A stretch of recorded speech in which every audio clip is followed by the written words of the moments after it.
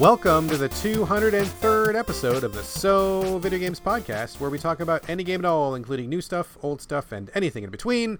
If we are playing it, we'll be talking about it. Today we are recording on November 1st, 2020. My name is Brad Galloway. I am the editor of GameCritics.com, and 50% of this here show with me is the guy who was an alternate for the Great British Baking Show, Carlos Rodella. Yes, and I failed my creation. It was a sad day, but I was polite about it when I failed. That donut didn't look too bad. I probably would have eaten it. You should feel good about what you did there. Fine, sir. It was a donut cake, I'll have you know.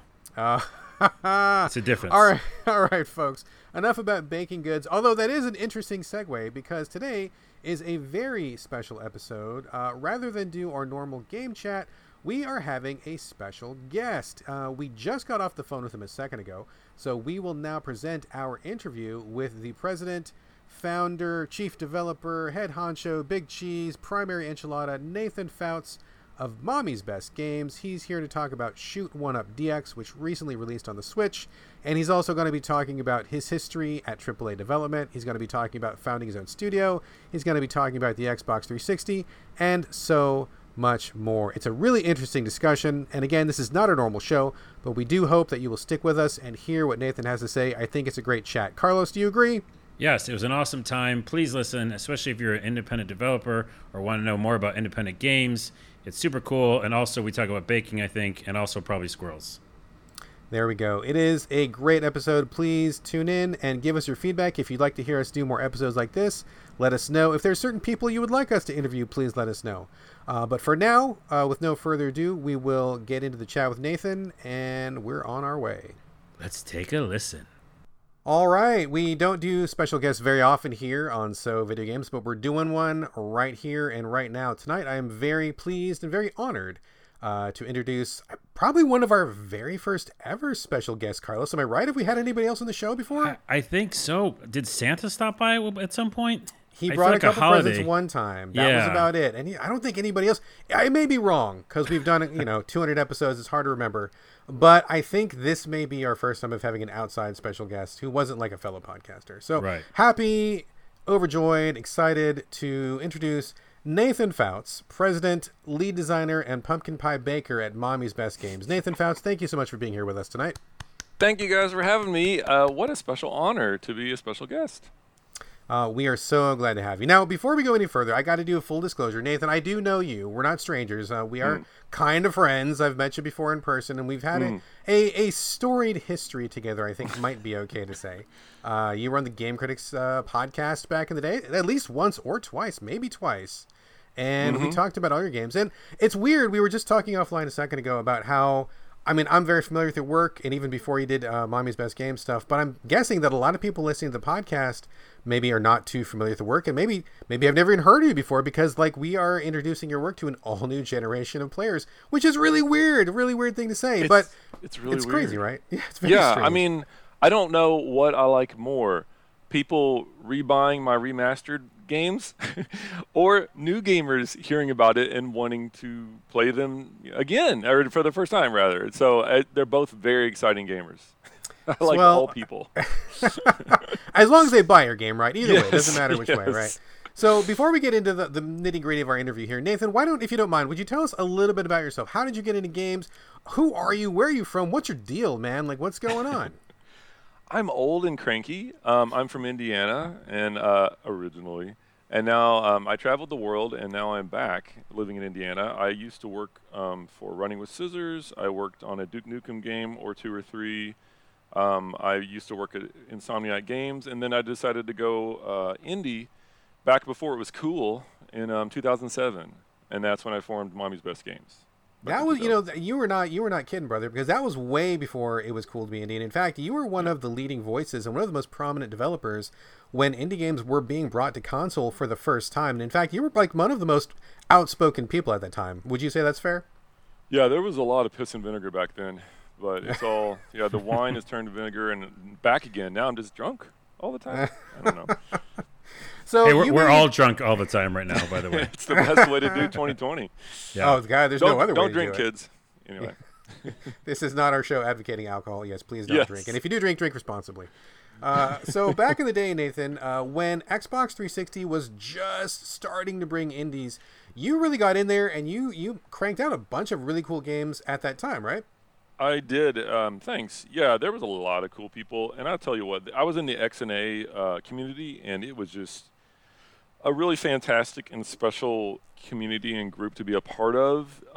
Just the lightning in a bottle kind of situation where the technology worked, the console worked, the community came together, and it was special. And it lasted, 5 or 6 years there, and a couple of years, and then it just kind of fell apart, like a band falling apart or something. But it was super cool. So like Radiant Games and James Silva, Ska Studios, there was a lot of really cool developers back then that made all kinds of neat stuff, and some of them are still going for sure.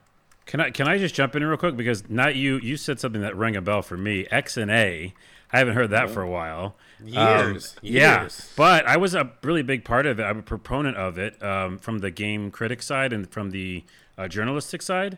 I actually created a show called XNA Roundup. I remember that. Yeah. It was my buddy's show, Nick. He actually created it, and then I joined forces with him. We did a show, and we reviewed all the games on XNA. Oh, it's so good. Isn't that crazy? It's a small world. That is crazy. A big tip of the hat to you, because what the big obstacle we had back then was the idea of, I don't know, the return of the bedroom coder. It was like the 1980s all over again, with John Carmack and Richard Garriott and Roberta Williams and all them. Like now we're back again, but we're on consoles. Yeah. And I did phone calls with IGN and about Weapon of Choice. My first release is Mommy's Best Games, and I didn't mind. I got it. They were laughing with me and at me at the same time. They were just like, "Who's this guy? This is weird." You know what I mean? Like, he made a game and released it on the Xbox. What? By himself? Which is totally standard now, but at the time it was pretty crazy. So it was. Yeah. To bring it back to console, you're right. Because indie games on the PC side was obviously a huge thing in the beginning. That's what games were, right? And I actually I'm a big fan of Richard, and I actually got to meet him and talk to him a bunch on Twitter and in person. And indie PC games, you just sold them out the back of your car, Yeah. And then to do that again on the console. Well, you were talking about Richard Garriott. I mean, he was obviously a big deal. But then, jump ahead to 2005, and you got Cave Story and Pixel and stuff like that kind of rolling around, and then Geometry Wars. So Geometry Wars, when it came out on Xbox 360, that was what made me say, wait, it was made by a couple people? You know what I mean? And at the very same time, XNA was starting to get created in the Microsoft side. And that's when I was actually... I started working on my own engine beforehand, and then they just got usurped by XNA, where I was just like, oh my gosh, I can't believe how good this is. Let's just use that. Yeah. And that's when I started making games. And I tell you what, to this day, when I think back to getting Weapon of Choice, getting a game to run from my computer on a retail Xbox 360 on a CRT, because this is 4x3 resolution back then. Just seeing it with those real scan lines, not graphic shader scan lines, real. Just seeing the game run on that TV, gosh, it was incredible. That's so cool. Oh, man, amazing. Yeah. So, Nathan, let's talk about this period in time for a little bit longer. I know maybe a lot of people listening to the show perhaps have no familiarity with it. Maybe this is an all new thing they're hearing about. I think it's worth going into for a second. So, when you left larger studios and you set out to do your own thing, your intention wasn't to get on Xbox 360, was it, or was it? So I was in Insomniac Games, and we were finishing up Ratchet and Clank Tools of Destruction, and on the PS3, and I'd worked in the industry for 10 years professionally at that point, AAA and whatever Running with Scissors is, but they're awesome. So I was getting paid, making money, and I was getting burnt out making other people's games. And basically, I was going to, when I saw Geometry Wars on the Xbox 360, I was doing the little phone calls to publishers to try to sell them on my new game, Weapon of Choice. And it was as hard as ever. But we were writing our own engine, and we were going to get it to work on somebody's console. The Wii had just gotten announced, right, or working around and then. We were talking to Nintendo. And then, like I said, we had half an engine kind of working from scratch in C++. And then we started learning about X and A and how easy they were trying to make it change over to send it over to the Xbox 360. And once we learned how good that was going to be, then we shifted everything over to this new code, like C#.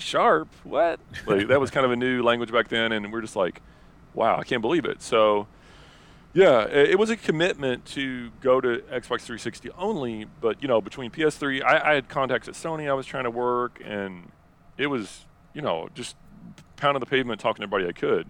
But we were doing whatever we could to get in somewhere. So. Yeah, like Brad said, that's like a leap of faith, though, right? You're like, you just worked on Ratchet and Clank, pretty big game, and you're like, but this looks pretty good. I can probably get my game ported over.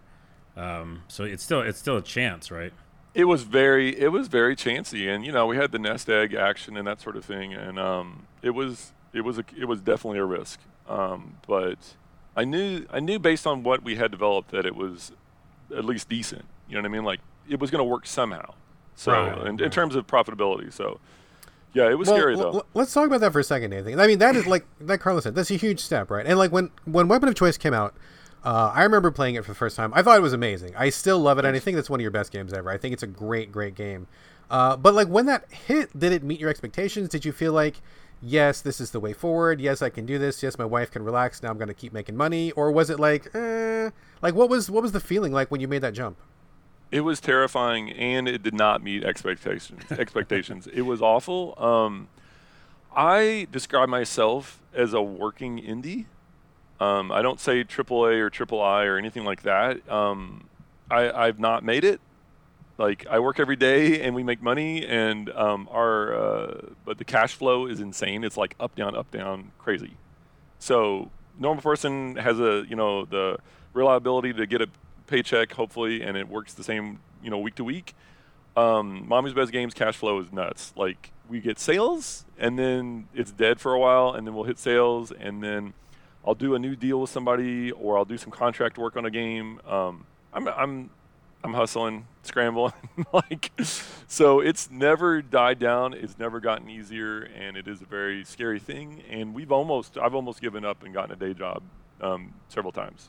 So hopefully I still don't have to. I just keep going, and fortunately haven't had to yet. But my wife also has a day job, of course, too. So it's rocky.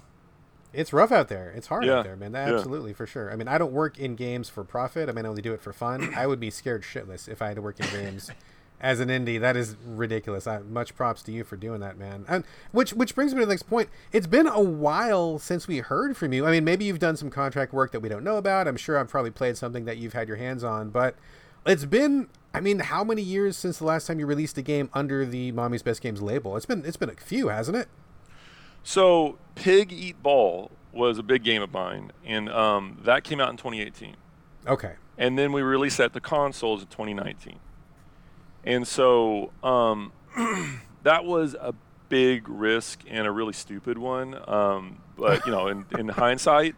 But basically, not to make this all about Pig Eat Ball, but I worked on it for 6 years, and basically I wanted to do something new in terms of gameplay, but I also wanted it to be an arcade action adventure kind of thing, and I wanted to create a new gameplay mechanic. And so I thought this is around Towerfall. You guys remember that game? Oh yeah, Towerfall, sure. Yeah, big deal. And so there was a lot of action in there. There was sword and sorcery, a lot of pixel art games and that sort of thing. And there was also a migration of price from $5, $10, $15, $20. So now we've got, prices kind of all over the place, which is great for indies. But at the time, 15 and 20 was kind of like, ooh, premium indie. Right. And so I was targeting a more expensive game for our development, for us making it. And so it took me a while, and I will even say, this is going to sound even weirder. Over the course of making Pig Eat Ball over 6 years, I think I released 7 games, and I made Finger Derpy, which is a mobile game, very cool. If anybody, it's free to play, anybody can play it now. It's a fantastic drunken horse racing game. I also released a experimental shoot 'em up called Emoji Scream, which is a screaming shoot 'em up. It's more of an art piece, but it's very playable. It's free on mobile. Very cool and very weird. It has Kim Kardashian in it, and we almost got in trouble with Google for a while there on that one. I mean, you could go look. Anyway, it's got some art stuff, artsy stuff in it. And then along the way, I struggled 5, 6, 7, 9 educational and contract games. So over that 6-year period, those I don't expect anybody to know about those, but I did release Finger Derpy and Emoji Scream under Mommy's Best Games, and then Pig Eat Ball, and so yeah. But those are departures from the run and gun shoot 'em up stuff that I was known for, which is, I understand like that people aren't super into, but I just thought I was doing a good thing as a designer in terms of like branching out and trying new things, which I love doing. But well, I would say some people are not into. I would say some people are super into those. Your stuff has always really clicked with me very much. I love the energy and the excitement, and just like I don't want to say irrationality, but the craziness and the stuff that you bring to some of your designs is really, really cool. We're going to talk about your latest in a second, but I'm sure many people listening to this podcast and many people out there probably have no experience with your previous games that were available on XBLI, and now XBLI is gone. I mean, that whole ecosystem is no more. I mean, how do you feel about that? What does that mean for you? What does that mean for your library? Are you going to be bringing those somewhere else? I mean, like, how did that even affect you? How did that impact you? I thought, the X&A games, the Xbox Live indie games were great. That whole community was awesome. And I really, if there's anybody listening from Microsoft, please take this to heart. Unhook the requirement to be online while you play those. And then basically, it would be nice because people are disconnecting their 360s from the network, and now they can't play those games. You know what I mean? You're not having your Xbox. You don't have it hooked up to the internet. Anyway, there's a couple really tiny, simple things, quality of life things that Microsoft could do if anybody was still in there that cared. And then so many people could still have access to those games. In terms of game preservation, it's a big deal. And there's some really interesting and wild and artful, important games that were released on that system. I know that there was some dumb stuff too, and that's fine, but there was some really good stuff that I wish more people could get a hold of. That said, everybody I could get a hold of, I did encourage them to release their games to Steam, and they have. A lot of people have put their games on Steam. My games are on Steam. Weapon of Choice, Shoot One Up, Explosionade, and Game Type. Those games are all on Steam. Yeah. Excellent. Yeah, but it's I'm sorry, Brad, but it's sad to see that go away, though, too, because again, I was there covering all those games, and that community was so awesome. And I'm wondering what you think the death knell was of that community, because I still don't know. I just know at some point, me and my buddy Nick were like, I don't think we can review games anymore because they're coming few and far between. And it seems like it's like just, going away. Do you know why that happened, or do you have ideas? I have a good understanding of it. Is there a name? Is there a word for the important person in history? When there's different philosophies on how history works and how different big things have occurred, right? And then say like an Elon Musk or something like that. Like he's really moving Tesla forward, right? And he's making big waves. There was a handful of very influential people inside Microsoft that basically championed X&A. And they did a fantastic job. And they held back the wall of the flood. They held up the derrick. They kept it there as long as they could. And then just the typical giant corporate mindset. Now, I'm not going to say typical Microsoft, because Microsoft can do some amazing things. And even with the Xbox One, like the ID at Xbox program has done some great stuff. Yeah. But it sort of kind of comes in waves. And there was just this backsplash of they push forward, push on XNA, and then just a reaction came back where it's just like, this is too weird.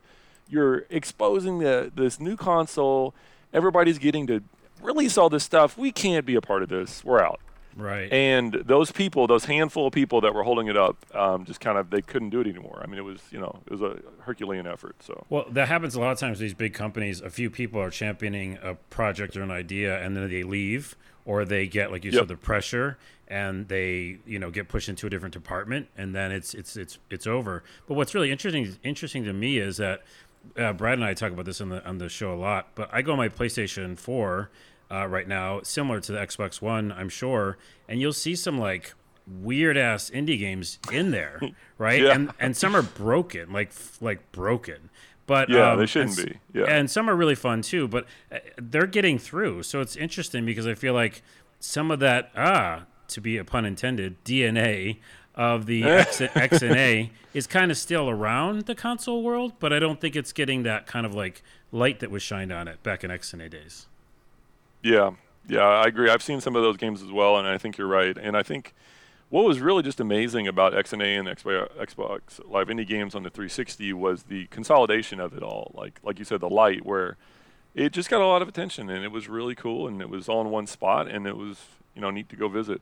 Yeah. And and it just, I'll say this in terms of like creativity and for myself, it takes a lot of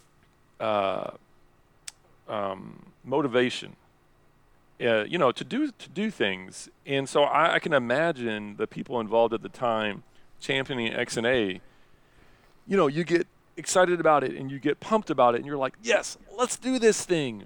But then to keep that energy level and to keep everybody else calm inside that big company that's worried about, getting sued or something weird coming out and not be, for so long, eventually you kind of can't keep that energy up for that long. Yeah, no, that's very true. Doing something different, making waves, trying new ideas is always a risky proposition. And if it doesn't explode right away, like if money doesn't come pouring in, there's a lot of people out there waiting to call it done and move on, right? So I totally get that 100%. But, we actually owe you and a lot of XBLI thanks, because if it wasn't for that movement, it wasn't for XNA, if it wasn't for that presence being there on the 360, I don't know that we would have as many indies in existence right now. We probably wouldn't have as many indies available on console. I mean, I can go into the Switch.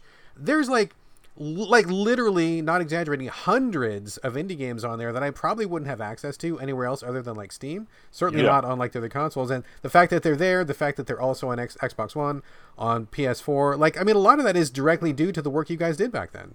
I don't think it's ridiculous to connect the open platforms of current consoles back to XNA. I think it's very possible. Oh, that's a direct line. That's a direct line. I think. Those were reactions to the good work that was happening back then for them to expose a console like that. So I know I run into younger developers online that'll say they got inspired by weapon of choice in my earlier games, and which is really cool to hear. And they're just like, they're in it because of that. And I know, and I was like James Silva, Scott Studios, he makes great action games, and he's really popular. And so I'm sure he gets even more people. He inspired even more people. So it's right. Yeah, it reached out there. Well, all right. Let's talk about past. Past stuff is good. Let's talk about present stuff right now. So the reason we brought you on the show, obviously, cool guy. We like you a lot, Nathan. But you have recently released a quote-unquote new game on Switch, although it's actually kind of an old game. Shoot 1 Up DX, which was, the original debut of that game was on the 360 and XBLI, correct? Yes, February 2010. 2010. Wow, it has been that long. Okay, it has. Made my heart stop for a second there, buddy. So now it's on the Switch. Tell us about that. Why did you bring Shoot 1 Up to the Switch? Why did you choose that one out of all the other games you could have chosen? And what was that like? It was pretty good to do. What happened was I've been working with, I live in Indiana, and I know a nearby developer. They live over in Kentucky, and they are really doing good work with Unity, with the Unity system. So they're getting better and better at porting games with the Unity system. I worked with them. Their group's Super Soul is the name of it, and I worked with them for Pig Eat Ball, and so they helped ensure that Piggy Ball got ported, and it's been released to Switch, PS4, Xbox One, and Steam. And working with them, we saw that, we worked pretty well together.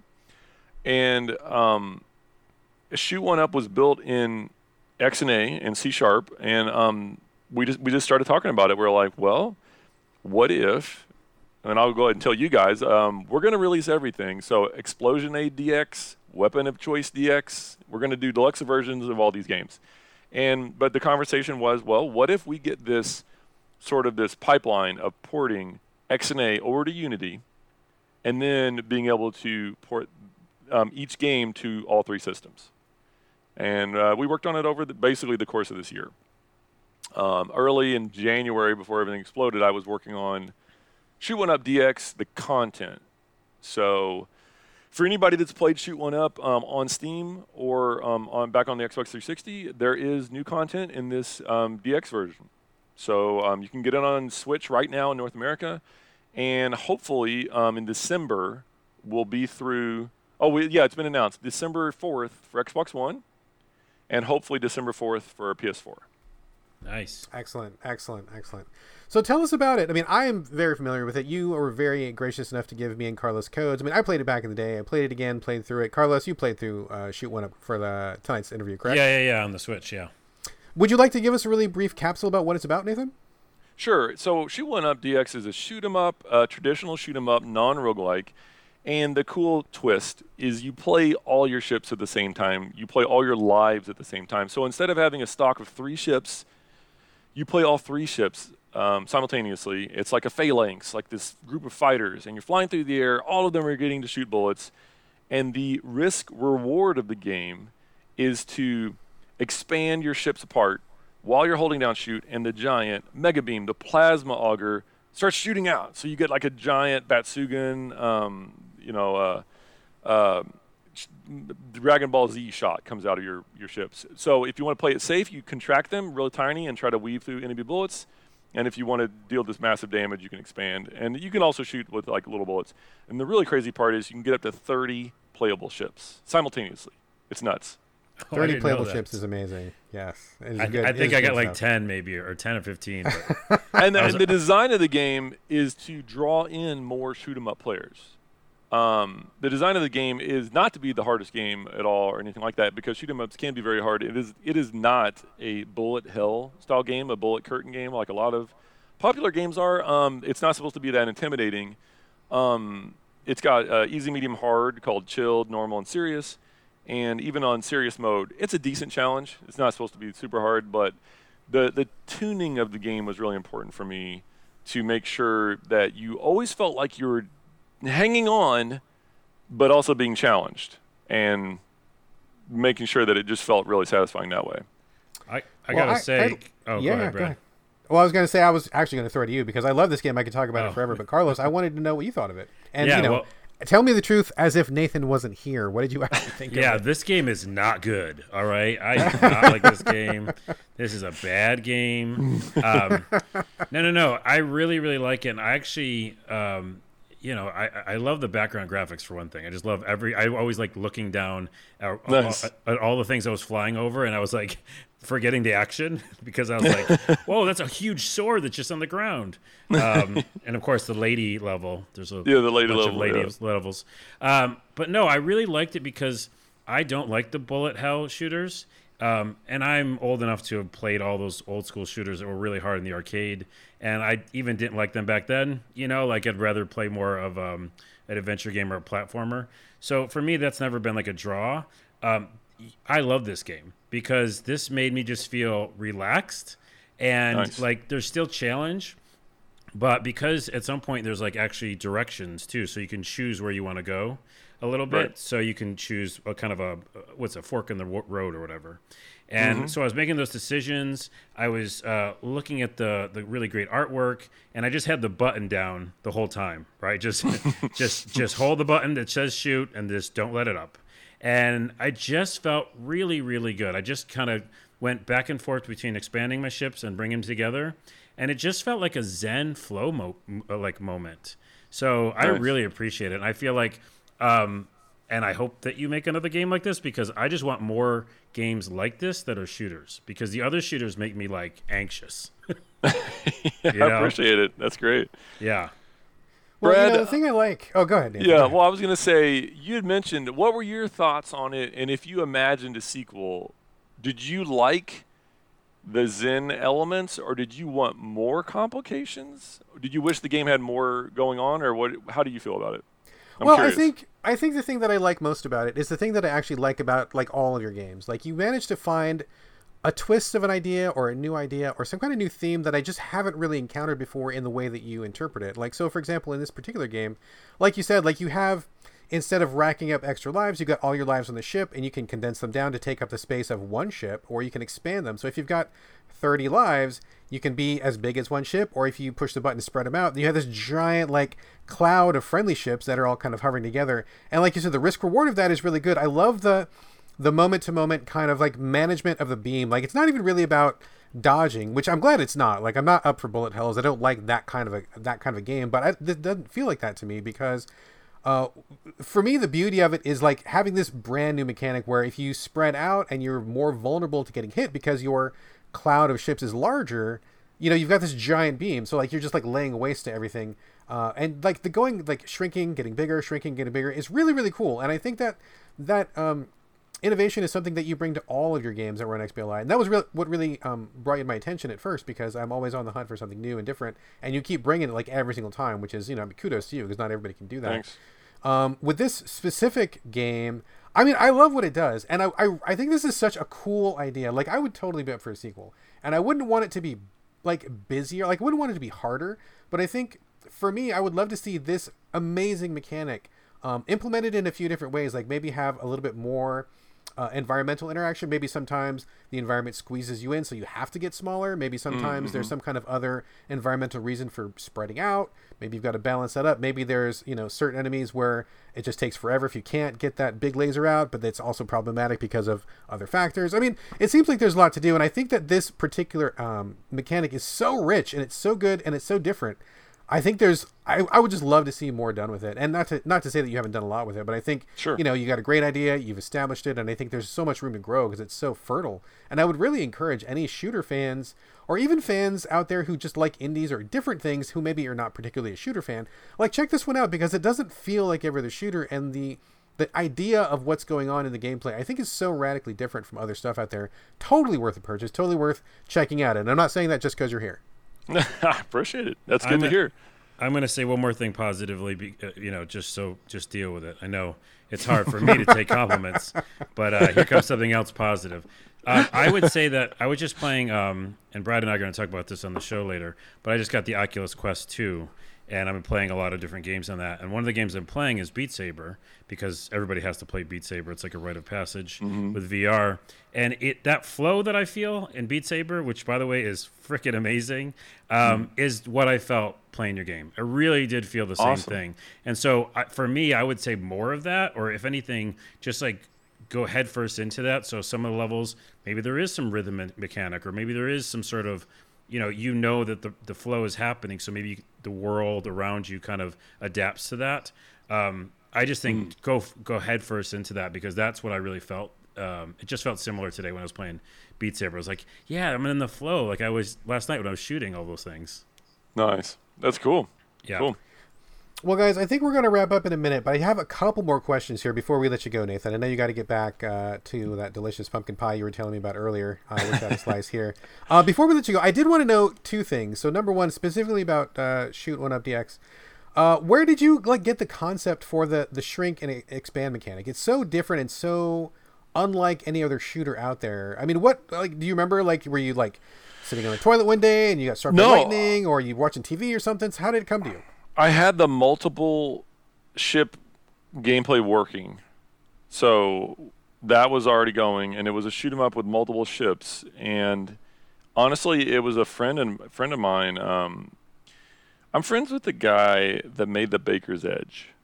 I don't know if you've ever heard of that cookware, but he's an inventor. And anyway, he and I were that took a turn. You kind of threw me for a loop there for a second. Yeah, the Baker's Edge. It's really good at making brownies. Anyway, it's an invention. So he and I are just old friends, and we were talking on the phone about shoot one up, the gameplay as I had it, and we were riffing on risk reward concepts. And I'll tell you what, I think that's one of the best risk rewards I've ever created in a game so far, and I still go back to trying to make that work, making sure that my games have something like that. I think it's really good in an action game to have a lot of risk reward that's like clear and interesting. And so, yeah, we just kind of came up with that one on the phone, thinking about what to do. That is not the answer I was expecting. Brownies and and cookware deciding, helping. Yeah. I mean, my logo is an apple pie, so there's a lot of brownies and cookware going on. Baked goods into the DNA of Mommy's Best Games, clearly. One more question for me, Carlos, and if you have anything else, feel free to jump in there. But so a while ago, I got to be honest with you, man. It's been so long, I kind of have forgotten what even happened. But a while ago, you and I were talking about Grapple Buggy. That was supposed to be like your next game. And I remember being really excited about it. I love the idea of it. And I got to be honest, man, I was like, did that come out? Like, what happened to Grapple Buggy? Where did that go? What is the status of Grapple Buggy? I need to know. Grapple Buggy was going to be our second game after Weapon of Choice. And basically, I started working on it. And then I shifted gears and made Shoot One Up. And the reason is it started to get so big, I wasn't sure if I could release it on our budget still. So I stopped development of it. And everybody, and I even took it to a PAX East show, and it got attention and people liked it. And then about 5 years after that, I started development on it again. And ran out of money again, essentially, and stopped development on it. And what's happened is I've told myself I'm not going to start a third time until I know I can finish it. And so it's in perpetual stasis, basically, unfortunately. Okay. Because I've seen pictures. I feel like I even maybe played a prototype. I could be imagining probably that. Did. Yeah, I probably did, but maybe, Yes. And I remember really liking it a lot. And I'm like, man, I'm really excited. I love Nathan's stuff. It's coming out. And then I was racking my brain before the show. And I'm like, God, did I even play that? What happened? And I'm sad to hear that it is kind of, I guess, just in a cryotube somewhere waiting for its turn to thaw. There's a lot of designers, musicians, artists have a problem, and I'm saying this because I have this problem, where as you're creating something, if you see someone else making something similar, that motivation, that spark starts to dampen, starts to go. And there's an old episode of Northern Exposure where Chris in the Morning wants to do this art piece where he wants to catapult a cow. And then he finds out some German artist already did it. Now he doesn't want to do it. It's like, it's done. I hate this. So I was working on Grapple Buggy the second time in secret, and insanely twisted Shadow Planet by that French artist that's really good. That started coming out, and I just threw up my hands. And I'm telling you, man, that I don't know, for me, that motivation, that spark is a big deal. And if I don't have it, things don't get created. So, it's crazy. It's fickle. That's huge for me because I create a bunch of stuff too, and that kind of leads into one of my last questions is how do you finish things? Because I have a problem where I create too many things, and finishing things is hard, especially when you kind of on a flip side, when I kind of get inspired by everything. Like I could see like a squirrel run by on the street and go like, oh, I know what I'm going to do. I'm going to make a squirrel game or this song about squirrels or something. But that's a weird squirrel example. But finishing, finishing games. I'm working on an RPG right now, and I've heard a lot of people and indie developers talk about their process of how they finish a game, because it gets hard because you get in the middle and you're like, when is this thing done? Or daily life takes its toll on you, and you're like, really? I'm going to do this again, even though I love this game. How am I going to finish it? So my question is, how do you finish a game? First of all, I did make a squirrel game in college. Oh, shit. And I know that's the reason I brought up the squirrel. My mom it's funny that you say that. My mom to this day will tell you that's her favorite game I've ever made. Oh, my goodness. The cute squirrel game. It only had about 2 levels. I never finished it. It's funny that you also bring that up. Wow. It might be cursed. Squirrels might be cursed. if you try to finish them artistically. So, first of all, kudos to anybody that's ever finished anything artistically. It's really hard Right, to exactly. do. So what I find helpful is to think of a drawing as an analogy. And so if you're going to draw, like, let's just say a Space Marine, a cool, beefy, tough Space Marine from Warhammer 40K or something like that, don't get on the shoulder pad and draw these sweet, sweet armor pieces and then just go nuts on the armor, and then you get down to his elbow and then you're like, I don't know what these proportions are going to be like, and then give up. So when I draw something, you need to sketch the whole thing in so that you know what you're drawing. And so when I'm designing a game, it's a little crazy, and it doesn't always work, but I try to sketch in the whole thing on a document. And for instance, Pig Eat Ball had 6 worlds originally. It also had online multiplayer. And as you go down the line, you start to refine things, and you just go, I just took a hatchet to it, and I was just like, World 6 was going to be awesome. It was called Electric Speedway. And it was going to be like this lightning world and racing world and stuff like that. It's on the cutting room floor. Online multiplayer was easy. Nope, we're not doing that. And you just start hacking things down. And so the big thing, especially in terms of whatever, I don't know, music or games or whatever you're making, is scope. And you definitely, if you're new to anything, start small. And you will get more and more experience, because making a game end to end, menus, the save system, versioning, bullshit like that, it's really annoying, but you'll get your head all the way around it. You know what I mean? And so there's a lot more to it than just making the cool graphics and, like, popping a wheelie. Yeah. So yeah, if you can make a tiny project, even a mobile game. I was telling another designer friend that actually was one of the level designers on Pig Eat Ball. He was getting into solo development himself. And he was asking me about it, and he wasn't a programmer by trade, but he was getting into it. And I told him, make a text adventure, design a text adventure, and it's just program that. Like that works on anything, and it's basically almost pure design. And then now he's done that, and now the next thing he's working on is a touch screen match 3 game, but with a twist. Like match 3's simultaneously boring, but also very exciting, because you can have an infinite variety in that. And it's very small and simple to get your head around what is the twist. So I said, just go nuts with something like, I don't care, match 3 or not match 3, whatever, slide game, block touching, anything. And he's already making a really cool thing there. But it's a small game. It's a small, and then, you can quickly go, oh, what if there's 100 more levels? But, but at least you can gauge your motivation at that point and say, do I keep, for your squirrel song, for instance, do you need 5 more verses? No. You know what I mean? Like, once you got it doesn't have online squirrel, multiplayer either. Yeah, it doesn't need multiplayer. But, like, once you get that core, that kernel of it, like, what is this? It's like, why am I making this thing? Right. What is the really cool thing that's going to blow someone's mind when I tell them about that squirrel game or that squirrel song or whatever? When I tell them about Pig Eat Ball, it's Pac-Man, but you get fatter while you eat.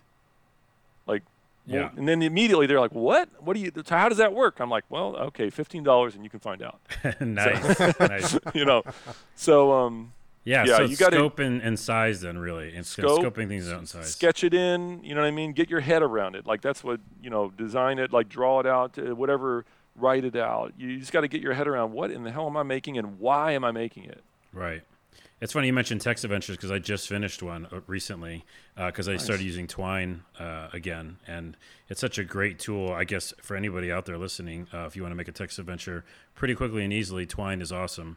Just finishing that was like, okay, I told that little story and maybe feel like, energized to work on the next thing, which of course is the squirrel song and squirrel game companion.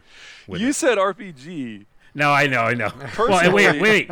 It's a squirrel RPG. Personally, I would steer you away from that. But then also, you might be making the next Stardew Valley or whatever. So I don't want to stop you, So No, but it's interesting, and I'll end my thought on this here is because you're totally right about scoping it out, but also starting small. And so my text adventure actually did lead me into kind of some story ideas. And the RPG is not going to be an epic RPG. I think when people hear role-playing game, they're like, okay, this is going to be this epic thing. No. I'm actually making something that's a little simple, and it's more of like story-based. And so it will tell a story in an RPG kind of way. But yeah, it's definitely going to be a smaller type thing. So good advice. Thank you. I'm glad if it's helpful at all. That's wonderful. I started watching that show High Score on Netflix, and I personally love video game documentaries. I love books. I love history. I love the industry stories. And I'd known a lot of those stories, but it's a pretty good show. And the third episode is about Richard Garriott, I brought him up earlier, and Roberta Williams. And to hear her describe her games is really inspiring. I'm like, I want to make a game like that. That's so interesting, the choice. I think Sid Meier was really big on, he talked about choice, and I just think it's wonderful. So, yeah, it's exciting. That's awesome you bring that up because, by the way, I think I might rewatch that series because that series is amazing. And having got to know Richard a little bit, and to see him in there again, and all that inspiration just washed over me again. And yeah, her story as well, and how she just had a piece of paper and was like, "What do I want to make? Let's just try something." It. Yeah, between her that and then like Advanced Dungeons and Dragons, where it's like, it's so interesting that instead of being tied to a certain gameplay mechanic, which is what I love and I love to play and love to make, but it's neat to consider giving the player more choice. It's dangerous, but also really interesting. So anyway. Yeah. Cool. Well, guys, this has been a really good discussion. Nathan, I'm really glad that you were here. Thank you so much for joining us. One really quick thing before we let you go. You spoke earlier about bringing the rest of your library to Switch. Can you tell us exactly which games are coming? Sure. After Shoot 1 Up DX should finish on all consoles on December 4th. We are next working on Explosionade, which is a 2D mech game with a cool bubble shield gameplay mechanic. And then after that will be Weapon of Choice. And which is great. Thank you. We're doing basically full console ports. The graphics have all been up-res to 4K. Okay. And like Shoot 1 Up got the most additional work, but honestly, Explosionade and Weapon of Choice have a bunch of work already done on them on the Steam versions. So we're bringing those versions over to console. Wonderful. Now, once those are done, I'm sure, and you mentioned you're working with some people to help port that. Once that's done and those are out of the way, are you looking to do more under your own label, or what's near in the future for you in terms of new things? Yeah, I've been working on another project, and I'm really, really excited about it, and I'm happy to say that it is in line with the old stuff, but in the best way possible. So let's just say that. All right, we're going to end on that coy note, I think. Thank you so much for being here, Nathan. It's been a super pleasure. I love talking to you guys. Yeah, thanks so much, man. Yes, thanks so much. Thanks for the code. Thanks for the memories. Thanks for all the good times you brought us, Nathan. I'm sure we will be talking again. Good night, good sirs. Bye-bye. Bye. Bye.